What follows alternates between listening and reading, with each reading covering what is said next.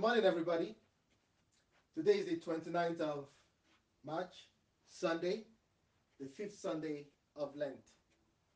My name is Reverend David Ibiayo, Rector of St. Chad Vange and priest in charge of St. Margaret's, Bowers Gifford with Not Benfleet. Our reflection for this morning is in a question. The question is this: is the Bible still relevant? And these are my thoughts.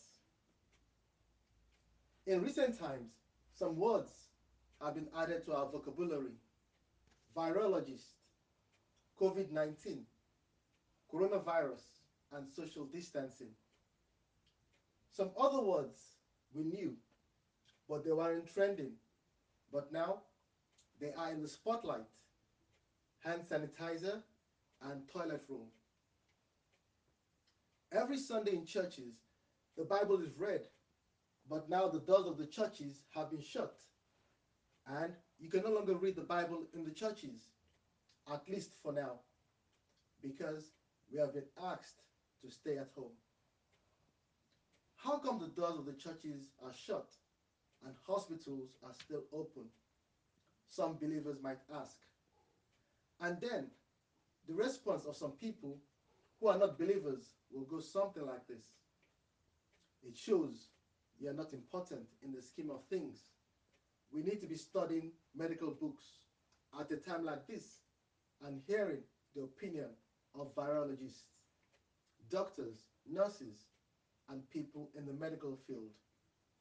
So please, keep your Bible away. Let's not be quick to say that in a time like this, that the Bible has no relevance.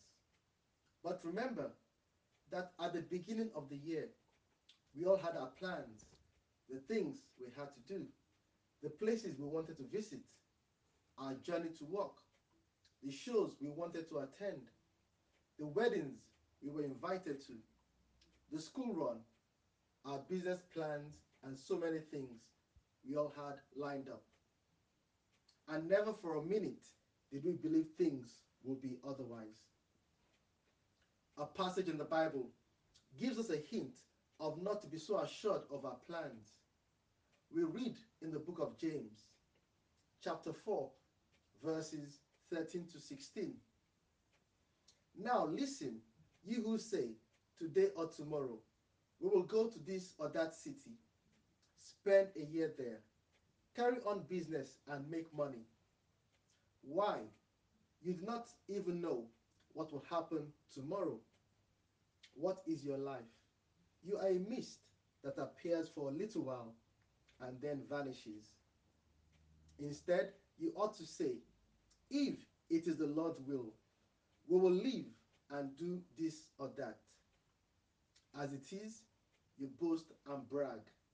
All such boasting is evil. I am of the position that all knowledge and wisdom come from God. So we are thankful for virologists, doctors, nurses, scientific researchers, and everyone in the medical field who are working around the clock to resolve the present pandemic. There shouldn't be a debate as to what or who is more important: the Bible or medical books, hospitals or churches, doctors or priests. All these are there for the physical and spiritual well-being of us all. I am sure you remember not long ago how people were in pursuit of material things. But now, the government has only permitted stores who sell food, medicines, and things considered as essentials to stay open. They see keeping alive as priority. Could it be that the government has taken advice from the Bible? The only material thing Jesus Christ taught his followers to ask for, as recorded in the Bible, is this: give us this day our daily bread. Matthew chapter 6, verse 11.